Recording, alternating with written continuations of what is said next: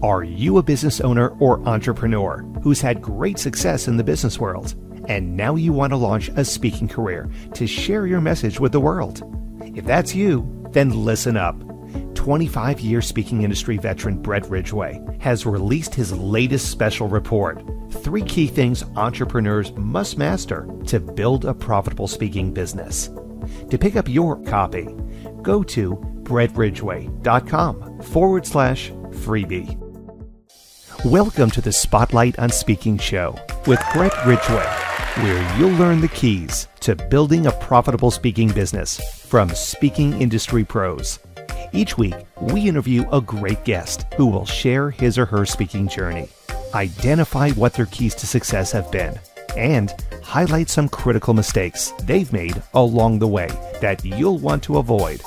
Be sure to visit our website at spotlightonspeaking.com.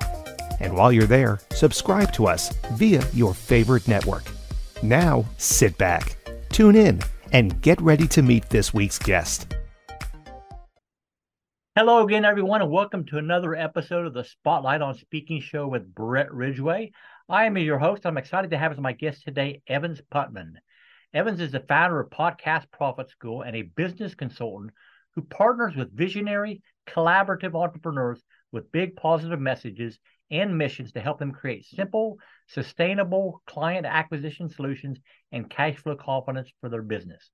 He's the creator of the podcast ATM business model, the Infinite Impact Method, and the Servepreneur Blueprint, and his trainings are licensed by and featured in ClickFunnels founder Russell Brunson's high-ticket coaching programs. After 20-plus years as an entrepreneur and creating and selling 3 businesses, Evans is now on a mission to help entrepreneurs like you build purpose-driven, profitable businesses, create more time freedom, and create infinite positive impact to change lives. Welcome, Evans, to the Spotlight on Speaking show. Oh, thank you, Brett. Thank you for having me. Grateful for the opportunity to come on and share. Well, I so appreciate you being here. So we first crossed paths for our listeners just within the last couple of weeks, honestly. I heard Evans delivering a training for the Connected Leaders Academy. And obviously, I was impressed enough to reach out to Evans and invite him to be a guest on the show because I feel like he has some valuable tips he can share with our listeners. So I definitely want to get into podcasting a little bit later in the show, Evans. But initially, I'd like to find out a little bit more about your speaking journey. How did you even get involved in it in the first place? When did it become a business tool for you? And how have you used speaking in your business? Absolutely. Yeah. Happy to share. And my speaking journey, other than speaking on podcasts, doesn't really go, and summits, things like that, doesn't go too far back. It's probably been about 18 months or so when I started using speaking more intentionally as a tool to grow my business. And that was through virtual events that I created myself to help sell my products and services while giving a lot of value to the audience. So it was joining a program about, I'm looking at the calendar, it's probably been about 18 months when I first joined this program and got into the Elite Speakers program with Eileen Wilder and Joseph Aaron, and started learning the speaking game a little bit for virtual events. And it's been a game changer. Now, have you spoken just at virtual events? Have you also done some live in-person events? It's mainly been, well, for me lately, it's just been virtual events. I mean, you could go back in my past, and when I was a personal trainer, probably about 20-ish years ago, a little bit younger back then, I actually did some speaking then in front of audiences around health and fitness and things like that, but never any really big stages, big events. And I actually came from a place where I was terrified to get in front of people and speak, even a small crowd, right? I didn't like standing up in front of my class and sharing anything. And it wasn't until I really started realizing that I had something that somebody in the crowd would get value from what I was sharing, that it felt like it opened up this freedom to not have anxiety about speaking anymore, because I knew that it wasn't really me that was on the stage that they were paying attention to. It was the message right. that they were receiving and how it could help them. So that changed a little bit and sort of gave me that permission to step out and to be more vocal with my message and mission. My journey is similar in that I was happy. I was a back of the room guy at conferences for many, many years. So I'd handle the sales table in the back of the room. And then as fulfillment partner for some of the biggest names in the speaking industry, it was my shtick. I was behind the scenes or whatever. But eventually I did realize that, Brett, you need to overcome your naturally introverted ways and get in front of the room too, because you do have some things that you need to share with the world, and you're cheating people if you're not out there sharing your message. So kudos to you and everybody who's stepped out into the limelight, so to speak, and been sharing things that will help others out. So Evans, in my mind, there are three primary types of speakers. You have your keynote speaker, who we're all familiar with, paid a fee to go into an association or corporation, deliver a talk. You have what I call the platform seller, who is obviously they're doing training and then offering continuing education of some type at the end. And then you have just what I call the business builder speaker. Maybe it's a chiropractor, a financial planner, whatever. And they're just speaking to build, to local groups to build awareness of what that is that they have to offer. And then hopefully at some point in time, if that person has a need for whatever they offer, they'll come to them because they've established themselves as the obvious expert in their local area. So which of those umbrellas do you feel that you best fall under? Well, like we were just sharing, it probably started with the business speaker, where when I was a personal trainer, I would go speak to groups and get in front of them. But it is morphed definitely to the platform speaker, where I put on virtual events and, I share, I focus on the transformation and helping shift beliefs and help people really see that they can do the thing that I have to offer. And then at the end, I offer them the opportunity to work with me. So those are generally done for myself. And then I also offer the same services to clients as well. I do event consulting with quite a few clients that have come to me to share this framework that I've been working on the past 18 months and how we put it together. Because these are generally what I do. Probably people listening, they've heard of the 5-day challenge. Mm-hmm. And I've done those before in the past multiple times, but generally what I do now is what I call a virtual mini event. It's a little 4-hour pop-up event where people come in, they learn my business system, my model of how we get results, and I help them start to build that and create it. I share a lot of stories around our success, stories around client success. Mm-hmm. And then at the end, it's a no pitch event. So it's not like I'm having them rush to the back of the room to buy something, the virtual back of the room, right? But more of I give them an invitation. If you want to explore further, there's an application you can fill out, and then we'll get on a call and see if it's a good fit. Sure. So since your experience is primarily in the virtual world, share with our listeners, if you would, Evans, maybe 3 tips for being most successful as a speaker on a virtual platform.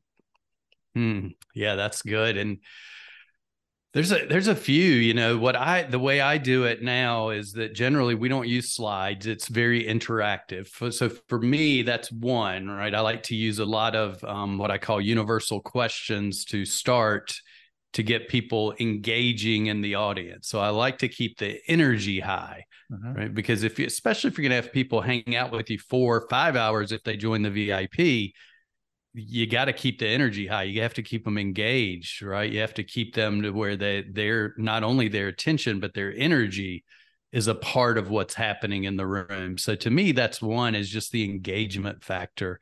And the other one, I learned this from Joe and Eileen, was to quickly shift to the you as fast as possible. Mm-hmm.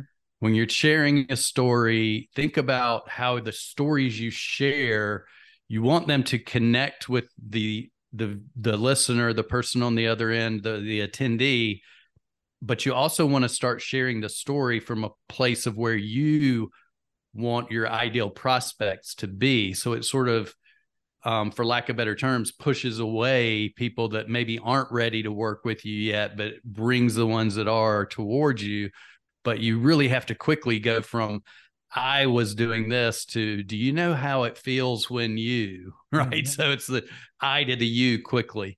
And then the last thing I would share, this I learned, this was big from event number one that I ever did to the second one. I learned a really big lesson that I'd love to share with everybody.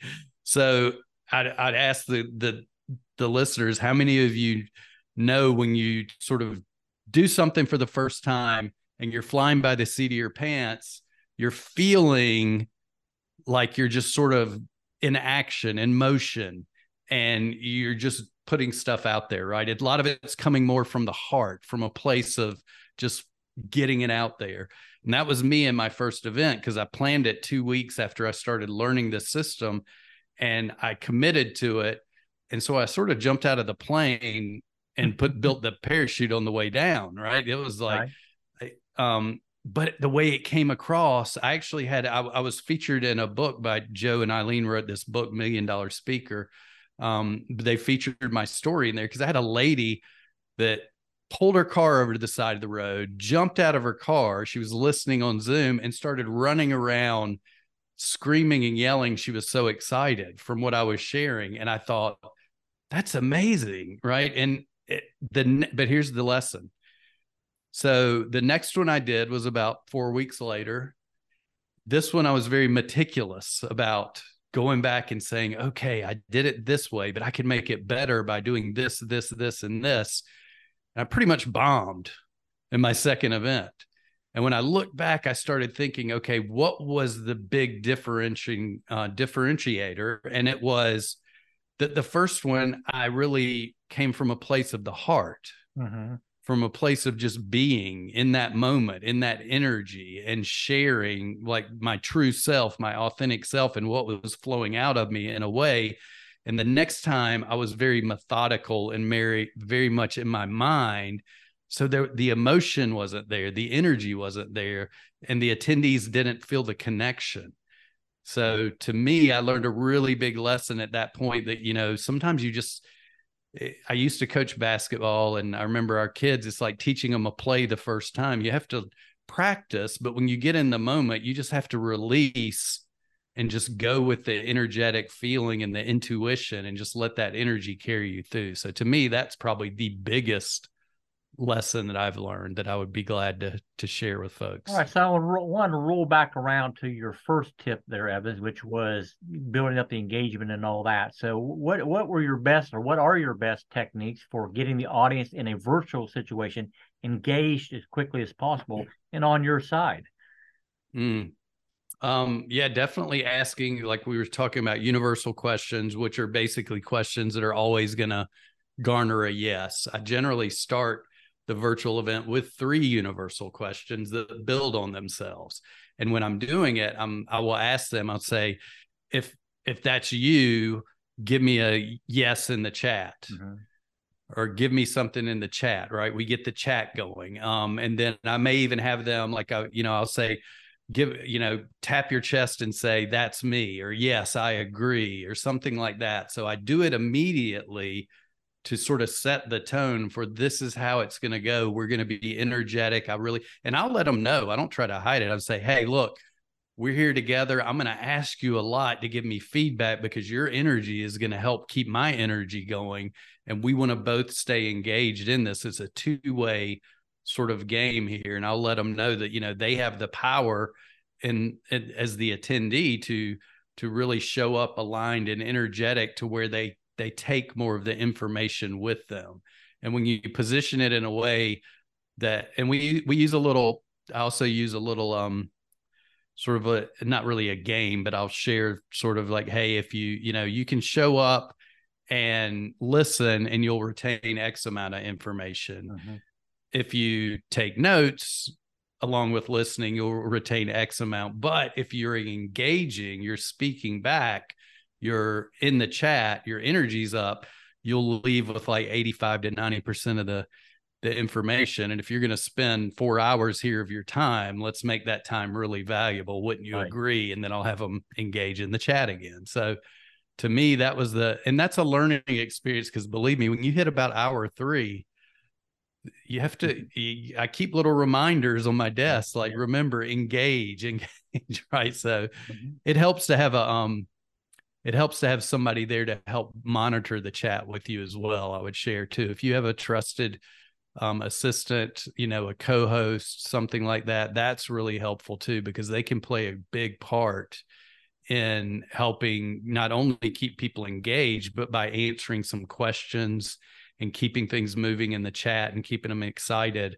along with it, because you don't have time to do both. It's hard to manage, what you're sharing and pay attention to what's going on in the chat. All right. Well, great advice. I have a couple other questions I do want to ask you, Evans, but before we do, let's take a quick break for a word from our sponsor. Are you a business owner or entrepreneur who's had great success in the business world, and now you want to launch a speaking career to share your message with the world? If that's you, then listen up. 25-year speaking industry veteran Brett Ridgway has released his latest special report, 3 key things entrepreneurs must master to build a profitable speaking business.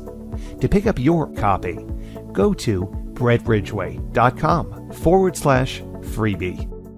And we are back with the Spotlight on Speaking show. And my guest in this episode is Evans Putman. And Evans, you talked about the 3 keys to success. Now I'd like you to maybe bare your soul a little bit here and maybe share a mistake that you made along the way in your speaking career that was embarrassing at the time, but a valuable lesson was learned and be something you advise others not to do. And you cannot use your transition from first one you did to the second one you did as your mistake. I've already shared that one, right? So I can't use that one. There's been times where, because I did this, I shared 18 months. I was doing this regularly once a month, pretty much. So I admit there were times where I got a little bit probably lazy, lackadaisical. And I remember having one where I had absolutely 0 sales. Now, I don't know the exact reason for it, but it was probably multiple reasons, and it had to do, I will always put the responsibility on myself, but right. Most likely because I had sort of gotten complacent with what I've been sharing, and I wasn't reading the room and paying attention enough to what people need help with. There's, one of the big keys that I often will do is I'll ask them, where are you? And do you have a podcast now? Yes or no? Like, what is that? What's your biggest challenge?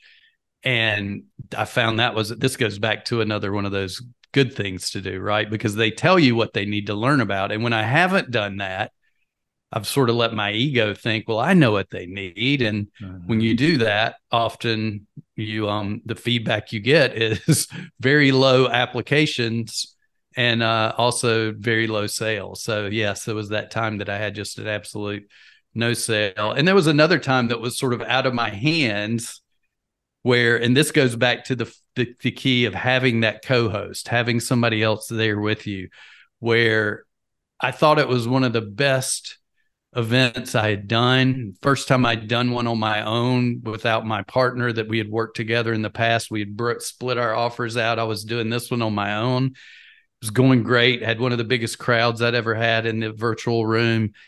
And right before I invited people to apply, my internet went out. Yeah.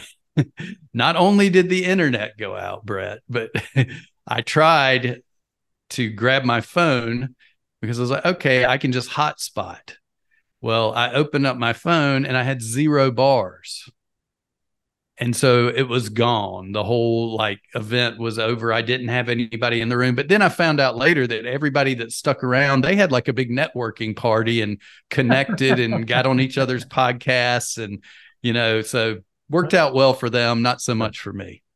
So that raises a question. And that question is, how do you determine if a virtual stage, is the right stage for you to invest your time in being on? That's a good question. I think, and are you speaking from the perspective of if someone asked me to come to their virtual stage? Yeah. So if you're going to be a guest on somebody else's summit or whatever, how do you determine if that's a good fit for you? Absolutely. Well, one, definitely knowing who the audience is that they are targeting. So you want to make sure that you are showing up and speaking to the right people. But I would also do a little research, because it's much like being on a podcast, is that you always want to know who this host is and a little bit about them. And do you align with their values and how they show up in the world? Because as soon as you show up on that summit or that virtual stage of someone else's, you are now positioned next to them. Mm-hmm. So people are going to think of you as being with that person, whether or not you know them or not, right? Because of all the marketing that's going out. So I would say those two things are definitely key. Knowing who the target market is. Is it your dream client? Is it the right space to be speaking? Because our time's really valuable. Your listeners' times are valuable. And you don't want to just start, speaking on stages where the people, it's just not the right fit, whether it's the host or the audience. I agree. So I want to dive into podcasting a little bit, Evans, because that is certainly your sweet spot or whatever. So obviously a lot of speakers are podcasters, like you, like me, and all that. So give us maybe 2 or 3 tips for making your podcast the most successful marketing vehicle as a speaker it can be. I love it. So as the host, if you were a speaker that was the host. Correct. Well, one thing I would share that I've learned that I never really thought of until these past 18 months is how powerful it is to have the skills of a speaker and be a podcast host, right? Either a host or a guest, because when you develop speaking and communication skills, it can really translate in the podcast. So that's one thing that I would say is to focus on taking those skills that you've learned as a speaker, your storytelling, and don't forget the power of story. Don't fall into the habit of thinking that you just need to pummel people with information, because the best thing you can do in your podcast is actually give people a transformation so that they can believe that they can do the thing they wish to do, right? So when they see you as that person of value who not only has a skill or a system that can help them, but then you can shift their belief through the content that you produce. Now you've got a win-win, because they not only believe they can do it and be successful, they're more likely to be successful when they work with you. So to me, that's one thing that I think gets lost in the mix, is the power of focusing on transformational content within your podcast. The other thing I would share, and this is one of my big pet peeves that I often bring up, and I listened to one of your episodes and loved what I heard right off the bat. So this is for you, Brett. I was sharing that, but this is what I would share to everyone who's a host, is that don't forget that you need to capture leads from your podcast. That's one of the biggest mistakes that I believe most podcasters make. Doesn't matter if they're speaker or, just an educator or who they are, is that we need to treat our podcast as an asset for the business instead of just a way to magnify our message. Because if you are a speaker who has a speaking business, maybe you teach or coach people how to be speakers, or you have an educational component, some courses that you sell around anything, you need to start focusing on shifting people from listener to lead. Because I speak that from experience, from a little bit about what you probably heard me share, Brett, was in our previous business with we had a podcast called Real Estate Rock Stars with Pat Hyben, and we were struggling to survive the business wise, right? And it wasn't until we sort of stopped doing everything and went all in on getting people from a listener to a lead that it changed everything, because then we were able to develop a relationship and cultivate that relationship outside of the podcast. So to me, those are the two of the biggest things. And to I guess the third one I would share, and this is one that we often forget, is that there is the listener on the other side of the microphone that you're speaking to. Don't forget to acknowledge them, to let them know that they're seen, that they're heard. And that can be in the form of inviting them to submit questions, to provide the feedback. And when they provide, maybe they leave you ratings and reviews. We used to read our reviews in the podcast and share, even if they were bad reviews, right? But we shared what people said and we would give them a shout out. So we would let them know, like, hey, Brett, thank you for writing in your email question. We'd love to address that. And we'd address it in the podcast. But what you're doing then is you're actually creating a more loyal listener. Mm-hmm. And when you do that, it's much easier to grow your podcast because it's much like in sales where you're not having to constantly go out and find new listeners because you're taking care of the ones right that are already there. So those are 3 really good tips that I think a lot of times get sort of brushed under the table that people don't talk about. All right. Well, Evans, that's all great advice. And I would like now to give you a couple minutes to tell people a little bit more about what you do and how they can get involved in your world if they would like to. Sure. And thank you for that. So as we mentioned, podcasting, I do podcast consulting. I run what I call Podcast Profit School is another new program that we've just launched as well, which I gave you a link if, probably be in the show notes that you'll put down in there. But we focus on helping, entrepreneurs with big positive messages and missions. They could be speakers, experts, coaches, consultants, and help them turn their podcast into the engine that drives their business, because I believe it's a really powerful way as a speaker, especially to connect with your audience, to have a captive audience, to build that know, like, and trust. And it shortens the sales cycle immensely. But if you're in the speaking world, it also is a great relationship building tool as well. So for me, that's what I just love helping people do, is I help them monetize their message, grow their audiences, and use what we call our podcast ATM business model, which gives them a system that's been proven over time to generate millions of revenue and millions of downloads as well for ourselves and for our clients. So would love to help people with that. I just love it. And to me, the podcast is the vehicle. Mm-hmm. It's really the message that the person has to share and to shine out in the world that I really enjoy helping get out there. And if I can help them do that through podcasting, then it's a victory for me. All right. Well, outstanding. Well, Evans mentioned something that will be down in the show notes below, but that is his Listeners to Leads Blueprint. And you can get that by texting the word leads, LEADS, to 55444 or email info@infiniteimpactmethod.com. But again, those will be in the show notes down below. So, Evans, I want to thank you sincerely for being my guest today. Great information. This is one of those listen to it again type episodes, folks. And as always, if you haven't been to spotlightonspeaking.com, hop on over there, register with your favorite service to be notified of upcoming episodes. If you haven't downloaded your 3 key things entrepreneurs must master to build a profitable speaking business, you can get that at brettridgway.com. And as always, I wish you the greatest of success in all that you do.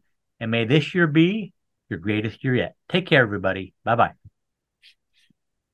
This has been the Spotlight on Speaking show with Brett Ridgway. Be sure to join us every week as we interview speaking industry pros and have them share their best tips for building a profitable speaking business. Until next week, thank you for tuning in.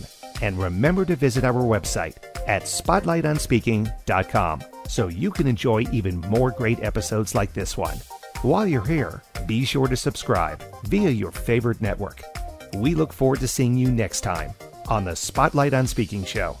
Until then, our sincere best wishes to you for the greatest of success as you work to build your own profitable speaking business.